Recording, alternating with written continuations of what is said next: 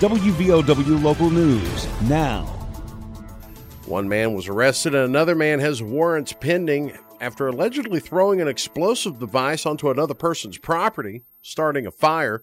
I'm Aaron Stone. According to the West Virginia State Police, troopers said that the call was reported that 56-year-old Hobart Dial of Branchland and 37-year-old Brandon Rakes of Ranger were individuals involved in throwing an explosive device onto another person's property Monday. Police searched Dial's residence Tuesday, found 2 improvised explosive devices, or IEDs. Bulk explosives were also found in the residence, according to troopers. In a press release from the state police, Dial was arrested and charged with 2 counts of illegal possession of destructive devices and destructive materials. Police are still looking for Mr. Rakes. WVOW Logan.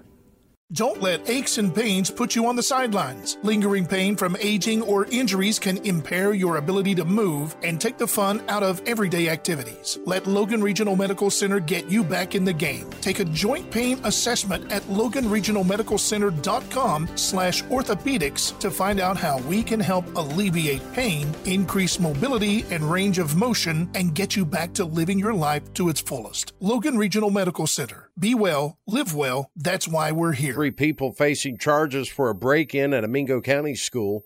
Those people include Tyler Savage, Dakota Blankenship, and Victoria Ford. They've all been charged with conspiracy, breaking and entering, and petty larceny. According to criminal complaints, Victoria Renee Ford is accused of driving Tyler Savage and Dakota Blankenship to East Kermit, knowing they were planning to break into the Kermit K-8 school. According to court documents, Tyler Savage and Dakota Blankenship stole approximately $300 while inside the school. Blankenship is accused of driving the getaway car.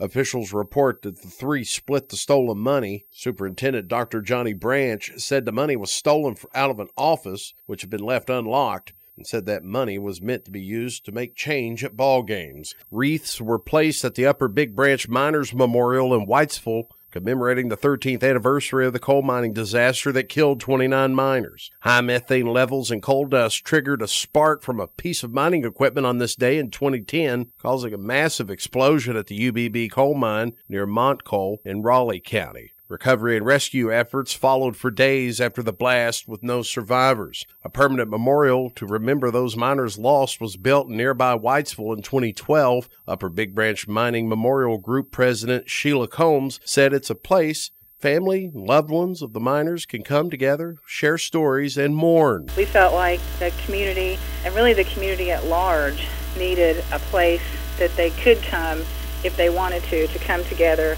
as a community. UBB anniversary was also memorialized during a ceremony at Shoemaker Square in Beckley this afternoon. The UBB disaster marked the worst mining disaster in the country since 1970, when 38 coal miners were killed in an explosion in Hyden, Kentucky. Get local news on demand at WVOWradio.com and on your smart device. This is WVOW Logan.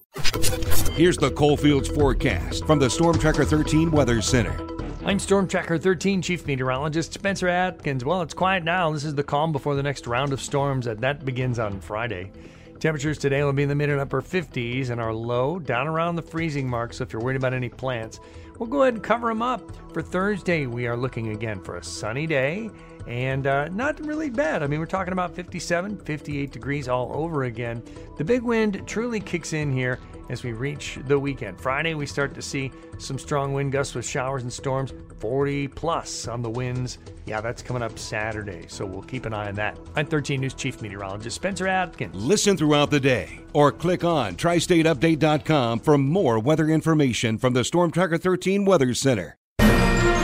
The Coalfields start the day with the morning Following news. his arraignment in New York City, Trump addressed a room full of supporters at his Mar-a-Lago resort, responding to the charges against him, proclaiming his innocence. As it turns out, virtually everybody that has looked at this case, including rhinos and even hardcore Democrats, say there is no crime and that it should never have been brought. The morning news, weekdays, starting at 6 a.m. on WVOW.